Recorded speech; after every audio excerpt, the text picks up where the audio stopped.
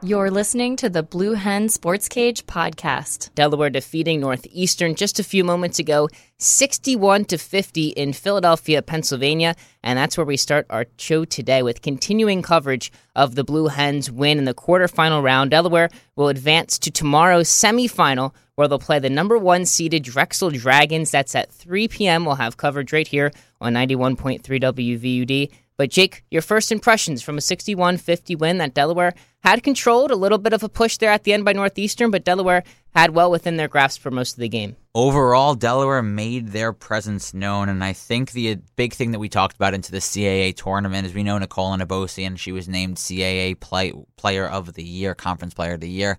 We know how much she can do. We knew her talents. We knew her abilities. We were just talking about who's going to step up, who's going to be that additional factor, and we got that today. 2 other players scored in double digits. Abby Gonzalez with a miraculous three-pointer to knock her above double digits. Rebecca Lawrence tacked on 7 rebounds. These other players stepped up. Like we talked about and we'll hear in the press conference, there was a bit about Lizzie O'Leary that was talked about later.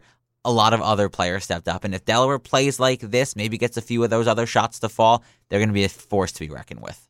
Here was Delaware Blue Hens head coach Natasha Adair after her first tournament win with the Hens. By Delaware head coach Natasha Adair, we have Nicole Inabosi and Abby Gonzalez. Coach, we'll start with an opening statement. First, let me catch my breath, you know? Again, I couldn't be prouder of this group. But this win started a long time ago. The preparation that they've put in, the commitment that they've put in, they're a group that wants the ultimate goal. But you see it night in and night out with their work, with their selfless act for each other. And so just to see it all come together today, we've been challenging them to put it all together, really harping on defense. And I thought our defense was stellar today. Northeastern is a very good team, a very disciplined team. They can put up points in a minute. Their percentage from 3, they're the best in the league. And so we knew we had our work cut out for us. But that's just the buy-in of this group. You challenge them, they accept it. And so I'm proud of the way we displayed UD basketball today. It's gritty, it's tough, it's relentless, it's unforgiving. And we want to keep that momentum going into tomorrow. We'll open it up to questions. Hey, Abby, obviously those 2 games against Northeastern really kind of taught you guys a lesson. What were the lessons learned, especially defensively, and how did they carry over to today? I think the biggest lesson was touching the ball. That's something that we've emphasized since when they had the ball? Yeah, okay. On defense, touching the ball, closing out, discipline, because we knew that they, like Coach said, was the best 3-point percentage team in the CAA, so I think that was a big emphasis for us. And then also just scoring the ball was a big thing for us. You also heard there Blue Hens sophomore point guard Abby Gonzalez. And Delaware, as we mentioned off the top, a 61-50 win over Northeastern. But they're not done yet. This is a team, according to head coach Natasha Adair, that has their eyes set on the full picture, the grand prize of it all, the championship, which would be played Saturday at 1 o'clock if they can get through Drexel, who we'll preview in a few moments. But Jake, they talked about that 3-point shooting ability of Northeastern, who came into this game leading the CAA at about 35%, held them to 28%. They took a lot of threes, 35 to be exact, but just 10 of them went down. Just Jenko had 7 of 8 go down from 3, but largely Delaware was able to control that 3-point shooting threat of the Huskies and put in just enough offensively. Yeah, I mean, Jenko had 70% of Northeastern's made 3-pointers, and it went to a lot of Natasha Adair when they played this game. Adair wasn't too strict about leaving like your Rebecca Lawrence and even Nicole Inabosi in, and Inabosi playing 29 minutes, which in most games is not a normal Nicole Inabosi minute amount. It's usually towards the 36-minute, 37-minute Exactly. mark. I think she's 4th in the CAA in playing time this right, year. So they... Adair realized that, yes, Inabosi's such a great player, but in some situations, especially in the second and third quarter, when they went small and they went 3-point heavy, you saw them pull him out. We saw a couple, like Allison Lewis got 6 minutes. She was good on the defensive end. Justina Mascaro also defensively. Kirsten West defensively. Natasha Adair was really smart on moving them around. And when we go to this Drexel team, which might not be the biggest threat on a 3-point ball, they're not a huge offensive team, a huge defensive team. They're just a really good basketball team. We're going to see how Adair can adjust, and I can only imagine that Nicole Inabosi's minutes will go up. but also she'd be willing to use a lot of all of these other players because they saw how well they did. We're now going to bring in our two other members of our cage crew, Ahmed Quadri and Teddy Gelman, who were down up at the DAC for this afternoon's game on the call for WVUD. Teddy and Ahmed, what are your overarching thoughts on the Blue Hens' first-round win?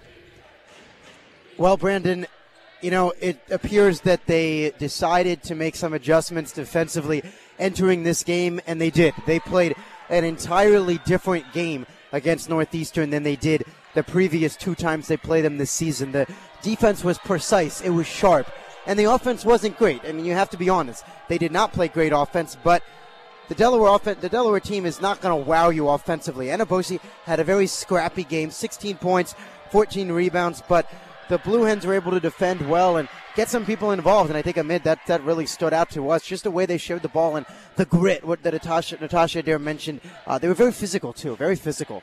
Absolutely, and I think that the Blue Hens really came out, and again, I mentioned this earlier, you got to come out with a clean slate, 0-0, starting the CAA playoffs, but Abby Gonzalez mentioned in the postgame, they had revenge on their mind, and I think that they came out with the right mindset as far as offense and defense is concerned, and I had a few concerns myself as far as closing the quarters out and free throws, but again, things that can be adjusted, and quick turnaround as obviously tomorrow they're going to play Drexel, but whatever you can adjust tonight, I think it's going to be an interesting game against Drexel, so I found this one to be very entertaining. Again, a lot of credit to Northeastern, and especially the show put on by Janko, but again, it was a very, very good first round for the Blue Hens, first game, I should say, quarterfinals.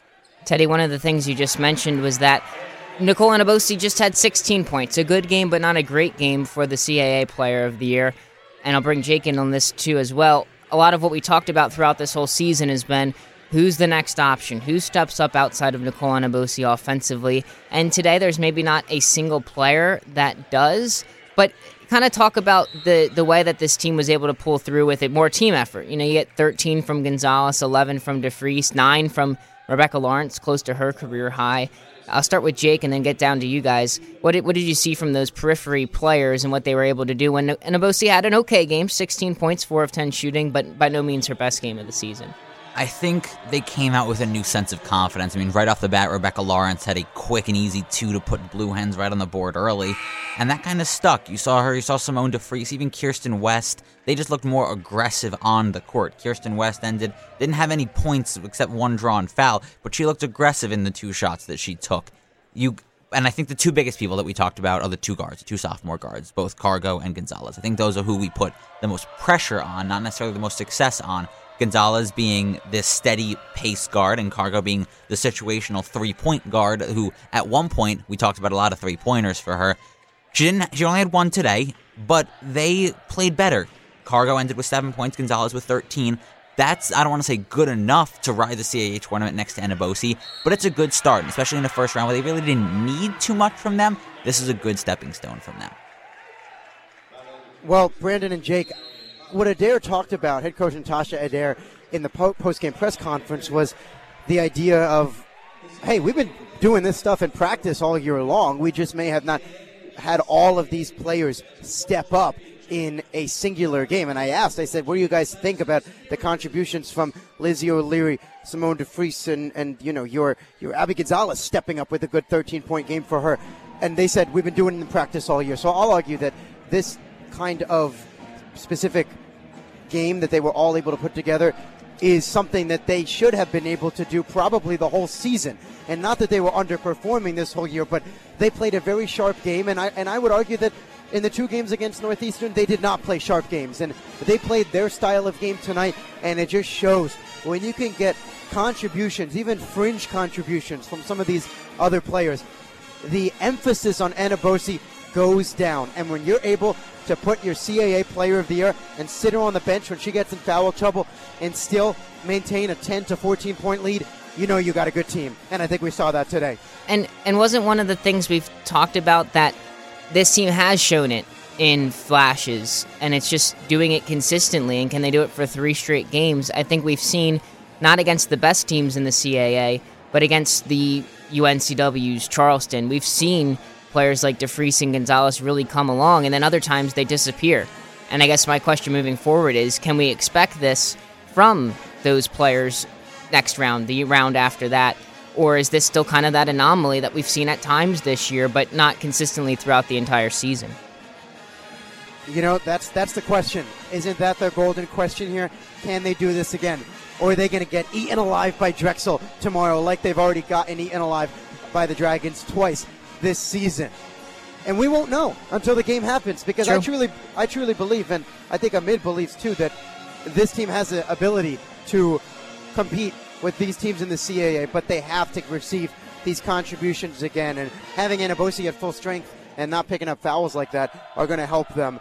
But only time will tell. They have had a lot of trouble against Drexel, and they're going to have to play their best game again tomorrow. We'll get into a little bit more of a preview later on here in the show. You're listening to Blue Hen Sports Cage on 91.3 WVUD. But guys, your first impressions of the Drexel matchup, and based on what you've seen from them throughout this season and in the tournament earlier today. I'll go first here, and I'm going to go with this. You have to pitch a perfect game here. Again, very limited room for errors. This was one of the cleanest games we've seen by the Blue Hens, and I said this earlier and throughout the game, this was one of the most complete games I've seen this year as far as the Blue Hens are concerned. So, again, tomorrow, very little room for error. You got a really good Drexel team, and if you don't already know, it's a home game. So, again, little room for error. They have to come out better than they did today. I know it's a tall order, but they've showed us today that they're ready. Yeah, I go off that, Amid, and say 100% they've got to play their best game, and the margin for error is so low, because everything we've seen from Drexel this season is that they are the best team in the CAA, and when Delaware face James Madison, who is, for all intents and purposes, the second best team in the CAA, they haven't been able to beat them. But I will argue that if they put forth a similar performance tomorrow as they had tonight, they may not win, but they should darn well be closer than 19 points and 21 points that they lost by. And I think it all comes from that team play, and you got to be tough. You got to cut. You got to defend. You got to move, and you got to shoot well. And if they do those things, Brandon and Jake, I would not be surprised if this is a very close game down the wire. All right, guys. Well, thank you for joining us on the cage. Teddy, you'll be back there tomorrow, right? Absolutely. Semifinal action tomorrow, 3 o'clock.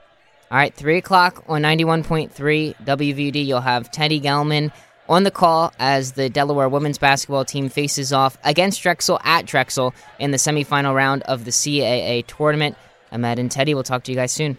All right, guys, have a great rest of the show.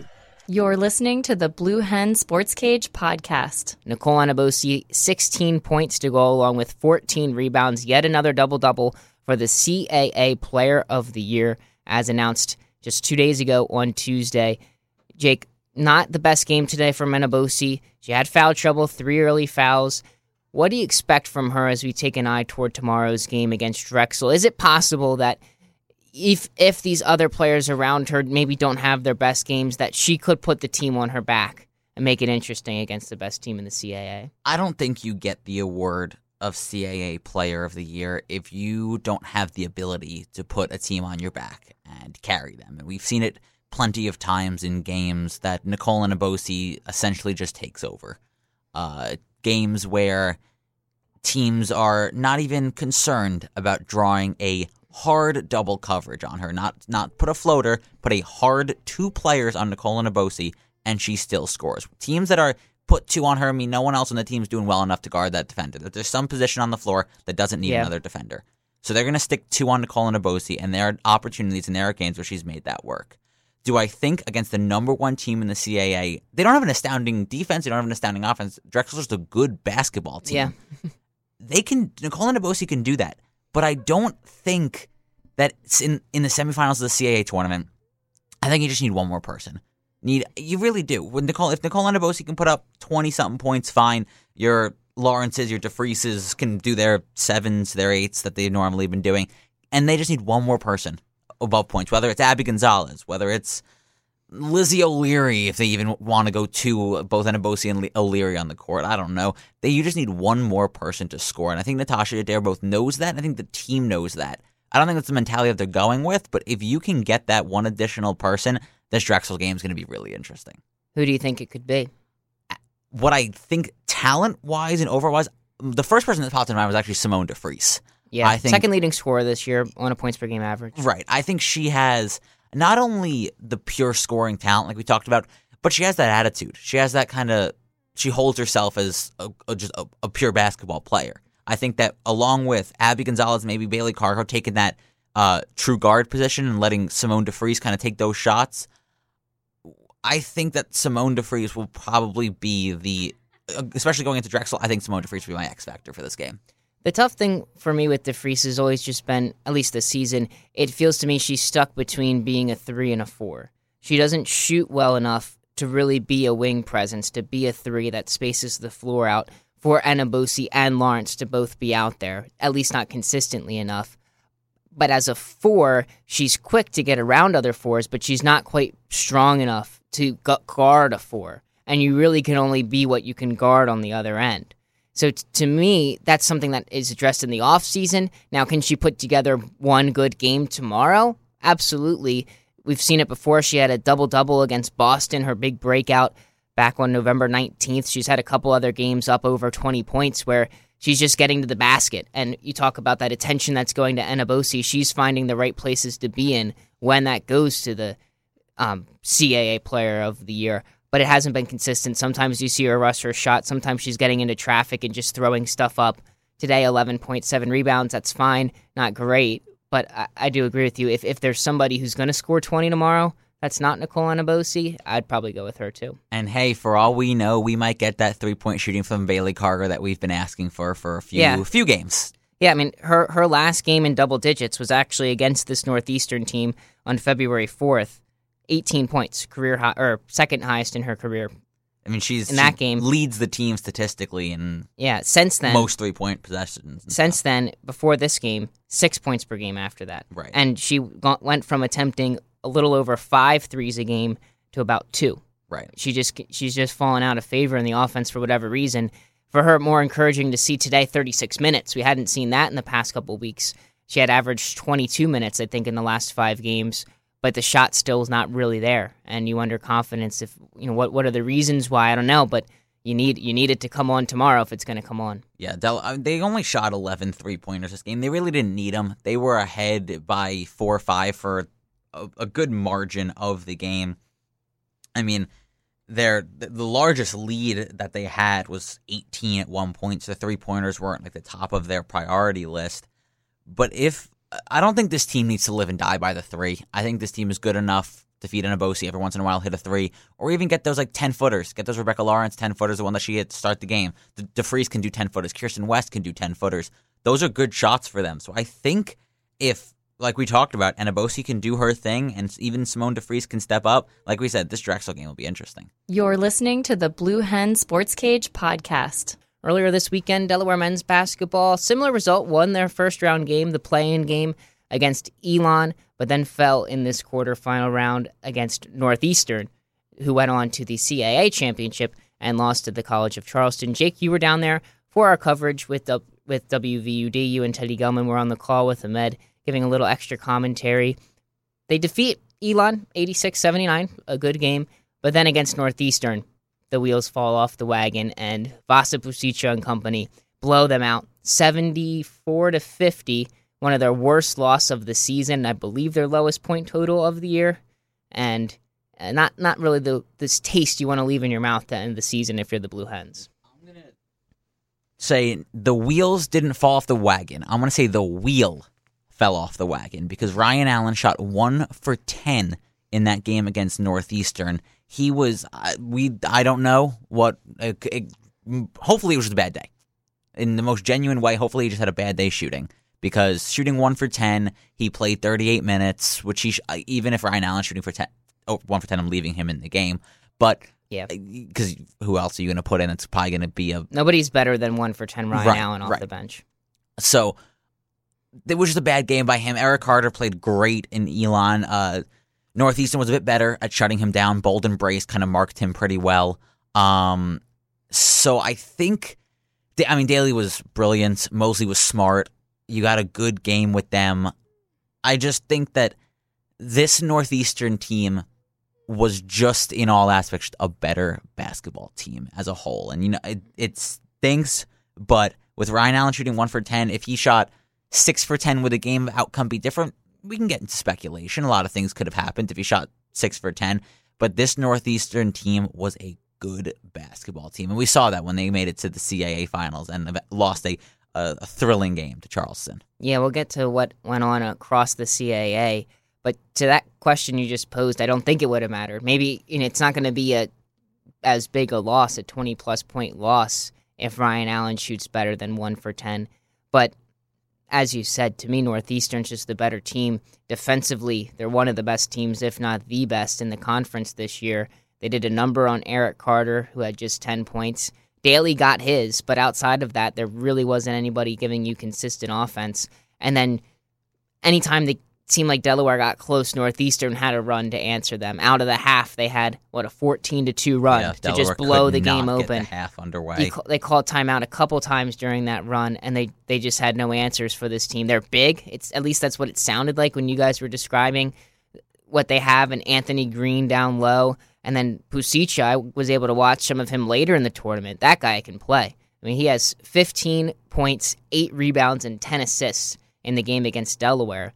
Yeah. I mean, if you want to go on a little bit about what he brings this team, but he was the best player on the floor between the two teams. And I don't consider him a star player. I don't see that Northeastern was so around him.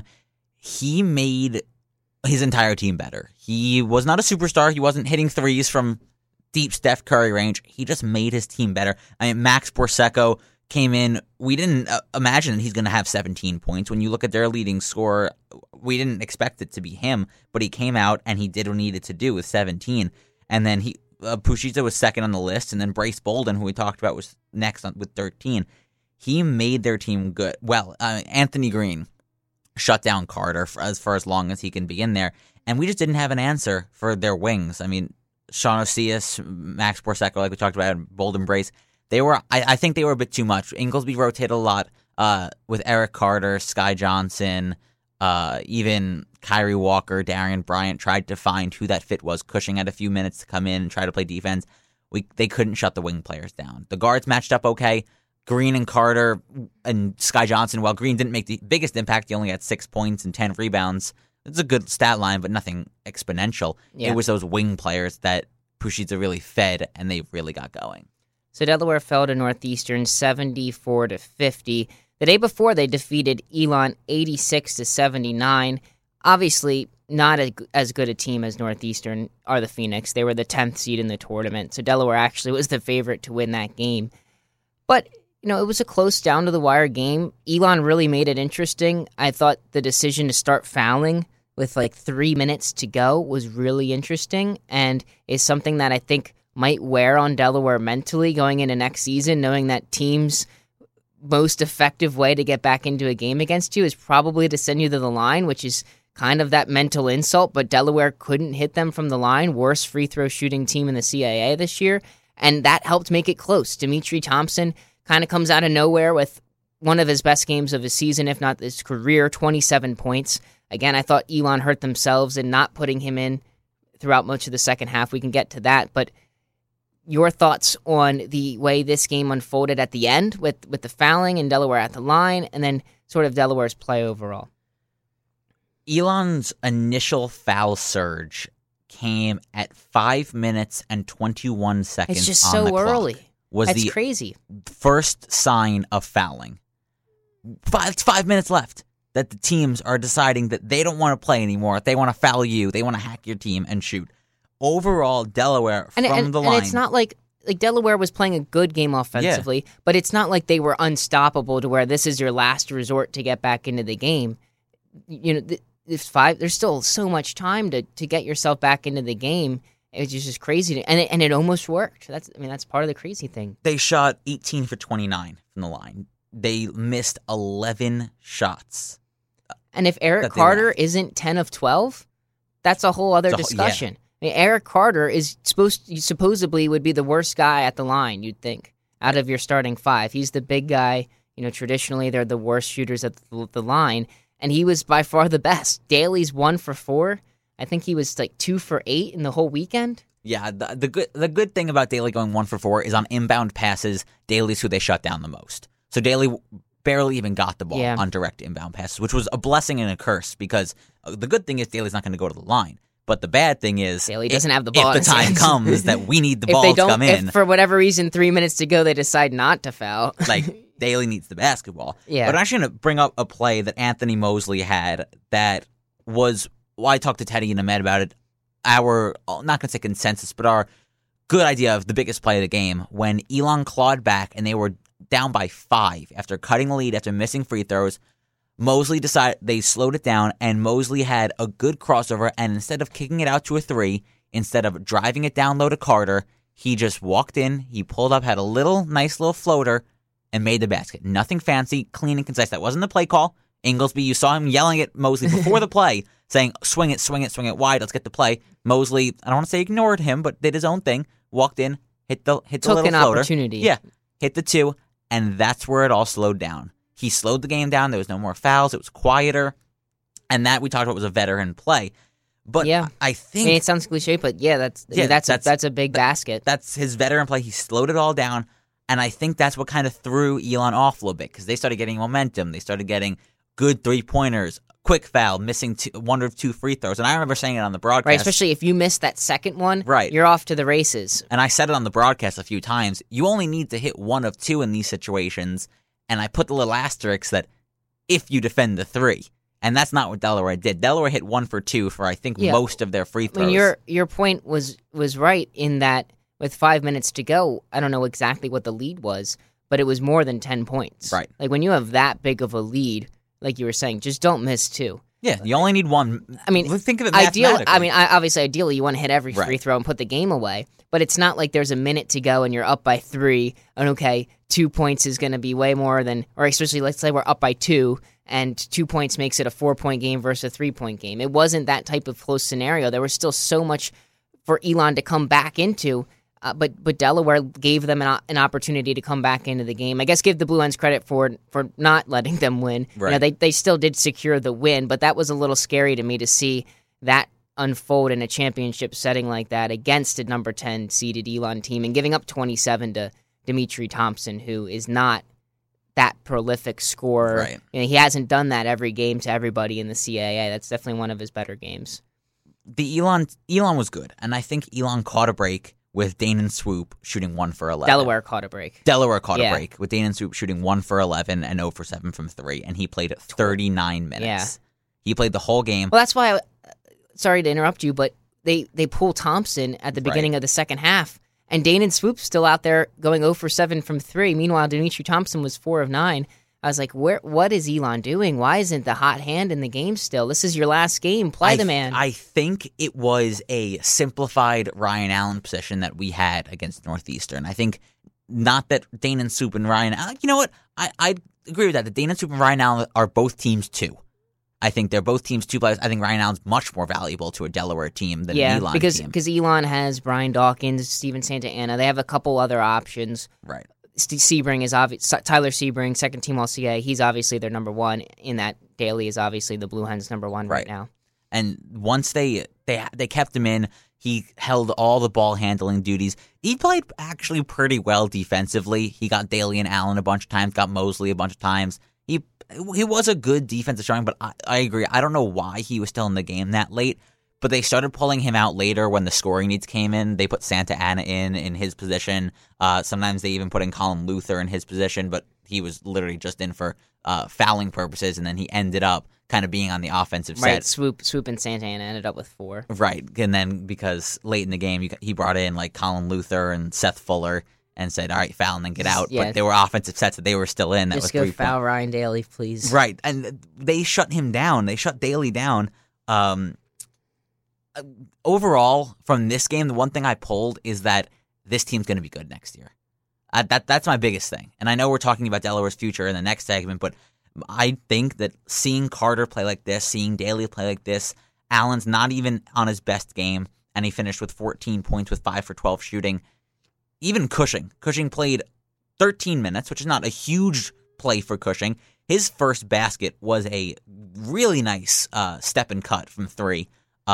And I think we talked before, he needs that one more layer of skin, one more layer of confidence. Because when you see him, he gets the ball, his first thought is not, all right, how can I dictate this offensive set and score? It's, where's Ryan Daly? Where's Ryan Allen? Where's Eric Carter? I got to get the ball out of my hands and give it to them. But if he gets that other layer that, all right, I can get it to them, but I can score also. I'm capable.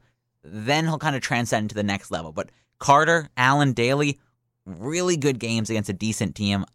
I think they're going to look good. You're listening to the Blue Hen Sports Cage podcast. So the Blue Hens out after 2 games in the men's tournament. 74-50 was the final to Northeastern. The Huskies ended up going to the CAA championship game where they lost to Charleston, the number 1 overall seed, 83-76 in OT, probably the best game of the tournament. The Cougars will be in next week's March Madness tournament. And a quick look at that team before we get into the future of the Blue Hens team. It seems like, to me at least, with Grant Riller, Joe Cheely, Jarrell Brantley, 3 all-CAA selections, that Charleston, I'm not going to say they're going to win a game in the tournament, but they could make some hay, especially if they get a favorable matchup. Right. I think most likely they'll land on a 13. I think that's the most likely seeding for them. And most likely matchup for them could be a Wichita State at a 4 if they get dropped down to a 4. Or a Cincinnati at a 4 if they get dropped down to a 4. I think Cincinnati's more of a 3. But looking at those 3 and 4 range teams, they're very good, but they're beatable. Like, they're human teams. Like, you're not going against a Duke or a Villanova or an Xavier, who's just a massive basketball team that I don't think a CAA team can compete with. You have Chile, who Chile was great in the championship. He took the game. He's not had as great a season as he did last year, but 32 points. Yeah. 16 of 16 at the line in crunch time. And then he was amazing. Ended the game with 9 points in the last minute and 17. That's LeBron with James-esque. The clutch streak. Right. That's what LeBron did yesterday, and everybody went crazy. To have his talent and then have 4 other players on the court with not necessarily that pristine talent, but I mean, Grant Riller's not far away. No, Grant Riller's a good basketball player. We watched him play. I watched him against Drexel, and that was the game where Tremaine Isabel made it really interesting, where he was pulling up from 3 feet behind the 3-point line and hitting it like it was nothing because he really didn't want to go home early. And then Riller went back down the other way and just scored. So it's a good basketball team. I'm not going to count this team out. I don't think I was as quick to pick them as I was as UNCW last year. UNCW, I was really quick to pick them, and they almost won. But I wouldn't not pick this Charleston team. UNCW was the champ last year. I think that team had that one extra elite player that this Charleston team doesn't have. But I was prepared to write it. I didn't because the Blue Hens ended up not facing Charleston. But when we thought that Charleston was going to be the second-round matchup for the Hens, I wrote a preview for the review. And in it, I wrote that Grant Riller surpassed Ryan Daly as the best in their class in the CAA. They're both sophomores. Last year, they were both in the running for CAA Rookie of the Year, and Riller was probably the runner-up. If not, it was Eli Pemberton from Hofstra. And I said that Riller surpassed Daly. He was over 50% shooting from the field over the course of the season. And when Jarrell Brantley, their big guy, went down, he was the guy, not Chile, who picked up the slack.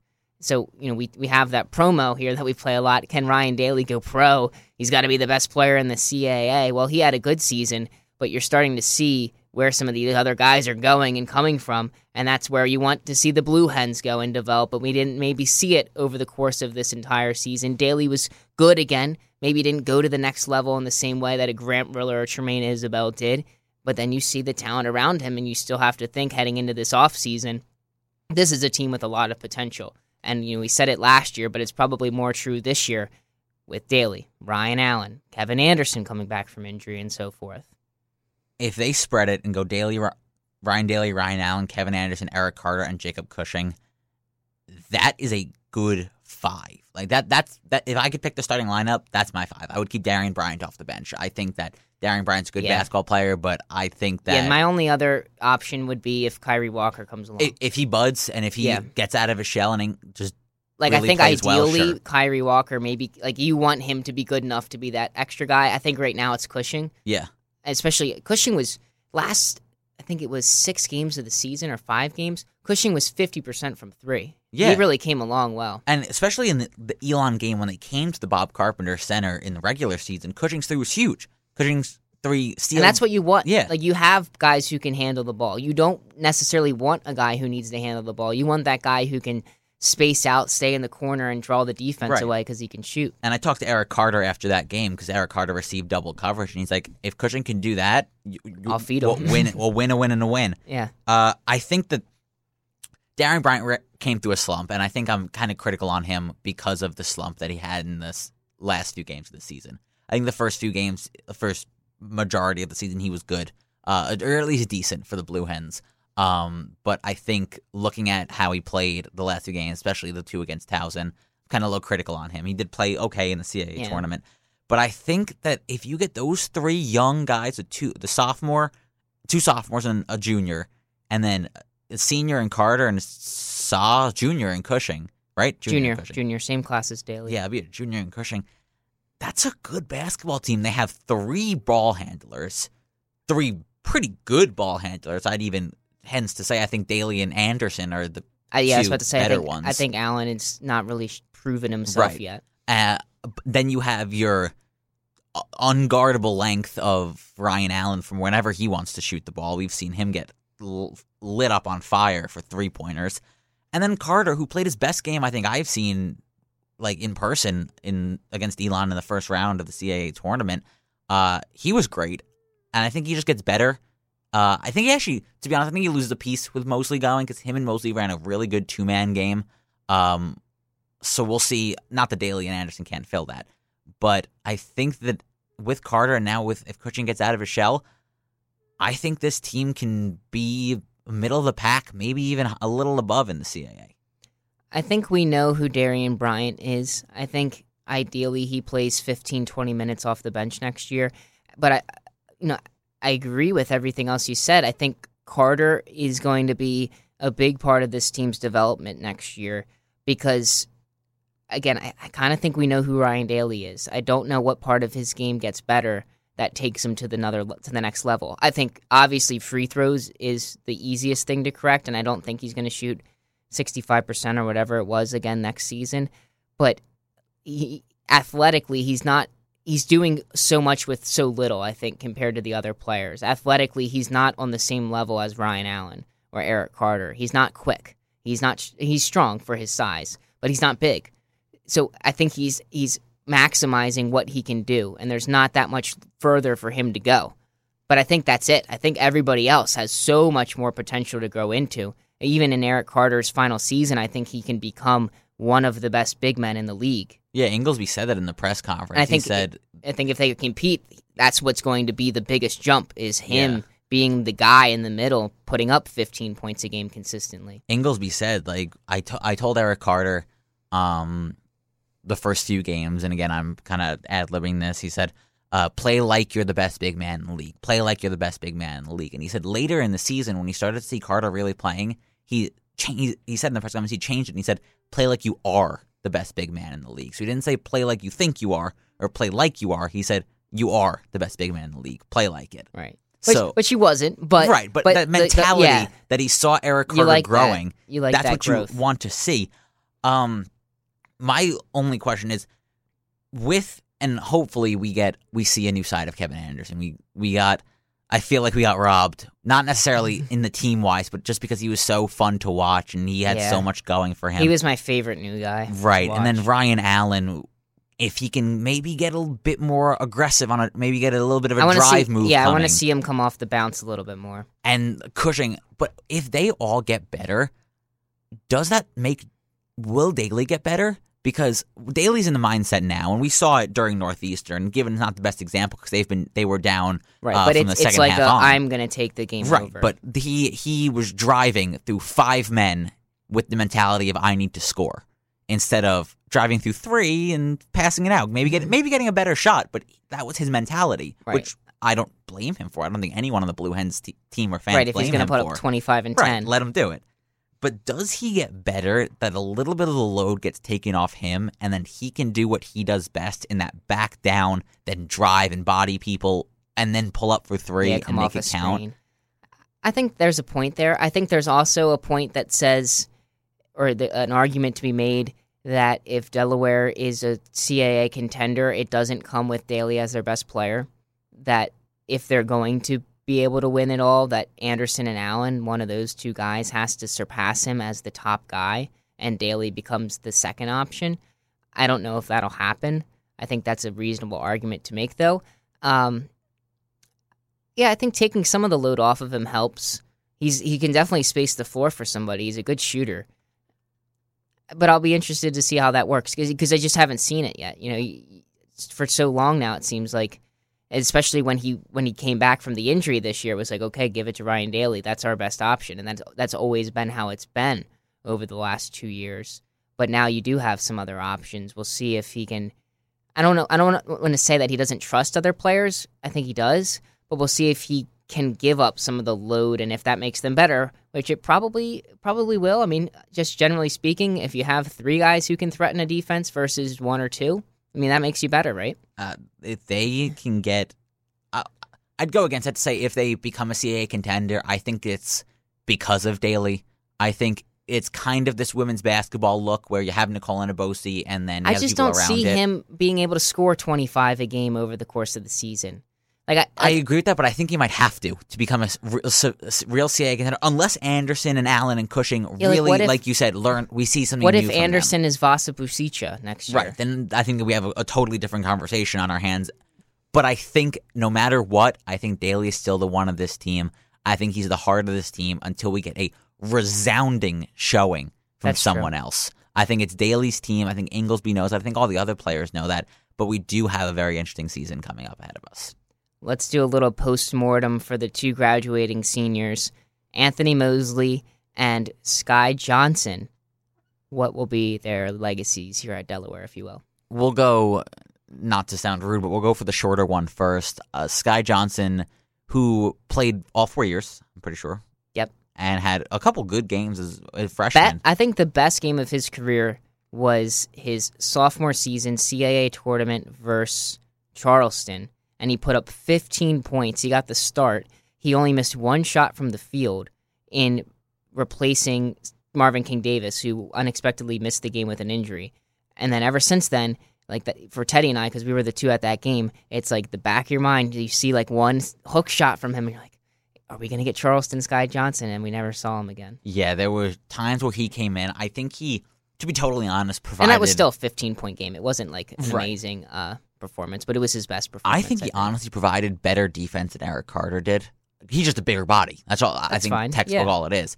But when you get to that offensive side, there wasn't much. But I think what Sky Johnson kind of provided was that big body because Delaware doesn't have that big, strong center. Eric Carter's big, but he's not that big dude. He's not that Devontae Kaycock body that's going to body you out. Nathan Knight, like those guys are 6'11", and Carter's 6'9". Right. Like Carter's not in center in the NBA. He'd have to play shooting guard. He was a good defensive player for the Blue Hens, and we talked about this, I think, on the show last week or 2 weeks ago, if they'll be missed. I think that there'll be an opportunity every once in a while where they wish they had a Sky Johnson body, but overall I think that the team moves on but remembers what he did for the team. What about Mosley?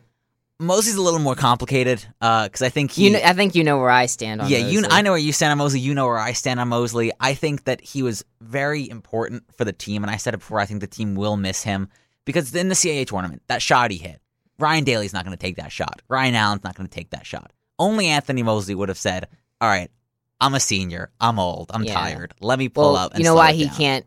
He would take that shot because he can't drive in and shoot. do the rest. He can't shoot True. from 3, and he can't drive in and do the rest. He can drive. He can't drive but he in. can't shoot from 3. Right. So he's like, I have to take a floater in the lane, right? Because I've never shot beyond 30 feet in my life. I think there's going to come a point next season where Daly, Allen, and Anderson are a little too hectic with the basketball because they're young. They're young, quick, good scorers. They're good basketball players, and that happens. You see it all the time. And Inglesby is going to look to his bench, hoping to see an Anthony Mosley to slow it down, to cover the pace, not take the shots, let the other guys shoot. And then they, you said, they can't score as much. But I think that this team is going to miss. I don't think they're going to get worse with Mosley leaving. I think they're going to get better. You think they're going to be better? I think they're going to miss having Anthony Mosley on the team. I think, for one, there's probably an emotional attachment between Inglesby and Mosley because it's his first point guard here. That's true. It's his first team. He talked about that a little bit after the game, and I do think there is part of it that, yes, you do miss the leader that Anthony Mosley is. But there's also a part of it in that you have to let him go in order for this team to realize its full potential. I don't think they're going to have you have to let the seeds of the past ceremony of him. Yeah, I got you. I understand where you're coming from. But I think you have to let the seeds of the past coaching era tenure, you have to let that go. Like, he's one of those guys who was the year after Delaware last won the CAA and went to the NCAA with these coming in his first year. They had big expectations, and he came off the bench as a sophomore. He eventually played against Corey Holden, then Holden leaves. All these other pieces in and out. You finally have to get rid of him to now, okay, open things up. This is the new era. This is the new team. And I think you'll remember this part of Delaware Blue Hens basketball history, if you will, but I don't think it will be one. I don't think you're going to think about Anthony Mosley. You're going to think about Daly and hopefully Allen and Anderson after this season's over, and maybe they make a run or two after that. I think he'll be kind of forgotten. Your way too early CAA prediction now that the season is officially over for the Blue Hens and the CAA as a whole. Your way too early CAA prediction, not necessarily give me 1 through 10 rundown, but put Delaware somewhere and put a team or two around them. So last year I did this because I went to the tournament, and right after I was like, let me put down my thoughts so I don't forget this. And I think I had Delaware 6 or 7 for this season, and they were 7th actually. And I had Charleston winning it all, and UNCW I still had 2nd because CJ Bryce was still coming back, and he eventually transferred away. But next season, I'm going to put Delaware 5? Does that sound okay? I was going to put Delaware at 4. Okay. I'm going to go 5. And then give me the team above and the team below. Well, I'm going to put Charleston on top. Mm-hmm. They're going to lose Cheely, but they'll still have Riller and Brantley. I'm going to go Charleston at top. I really liked what William and Mary had this year. I picked them but too but they lose David Cohn, their point guard. I think that's a big loss. He's nasty. Yeah, he's so fast. I think that's a big loss. So maybe they're 4. And 6, I'll go with Hofstra minus Goose Diesel graduate. Who knows what will happen with Wright Foreman. Pemberton might be their best player. I'll have them right after the Blue Hens. I'm going to put Delaware at 4. I'm going to stick Hofstra right below them at 5. And I'm going to put William and Mary above them at 3. I think even with that loss, they're still a good competitive team. So that'll be my 1, 2, or my 3, 4, 5, I should say. We'll mark these down and see how we do when next season comes around. Yeah, I'll have to look at who all is leaving. And for this Blue Hens team, keep in mind the guys who will be coming into the program. Right. So Mosley and Johnson are out. Ithiel Horton is really the only major recruit that's been announced so far from New Jersey. Projects to be another versatile wing for this 4-out, 1-in system for Inglesby. And then Colin Gose was a transfer from George Washington. He will likely take on the Sky Johnson role as the backup center to Eric Carter next year. You're listening to the Blue Hen Sports Cage podcast. So from one big trip to another, Bilal Nichols to the NFL Combine last week in Indianapolis, and he put up another impressive showing. A guy who was on NFL radars during the season, but I think is starting to do more and more throughout the offseason to get himself into the conversation, starting with the East-West Shrine game, where he made a few plays that got him into the Senior Bowl. He forces a fumble at the Senior Bowl, which gets him an invite to the Combine. And then Jake at the Combine, he was one of the best at his position. He had the second best 40 time, and NFL.com does their rating system of 1 to 10 on what are the chances that this player makes to the NFL. 0 being either a developmental league or they don't get to the NFL at all. And you don't really get anybody in between a 0 and a 4 that made it to the Combine. If you go into the Combine, you're probably either a 4. And NFL, what would you say sticks a 4 about it? Chance to be in an NFL training camp is what they stick a 4 to be. They give Bilal Nichols a 5, which is a 50-50 chance to make an official NFL roster. So they definitely say he makes a training camp. What was interesting about this was a 10 is a once-in-a-lifetime player. And I was looking at the big names. I looked at the Saquon Barkleys in them. They only gave Saquon Barkley a 7.4 4. They are only That's awfully specific. they're calling him a Pro Bowl caliber player, which I agree with. Okay. Well, I mean, I guess with the running back too, it's like It's a running back. if he's really good, okay, he's Ezekiel Elliott. Like Yeah. we already have, he can't really be once in a lifetime. Right, and I don't think there's any other 10s in the Notable. draft. Like But yeah, Bilal no Nichols. quarterbacks are probably even close to that, right? No, I would be interested. I probably actually want to look at the quarterback ratings, but yeah, Bilal Nichols 2nd and 40 time, like you said, 4.96 for the big man.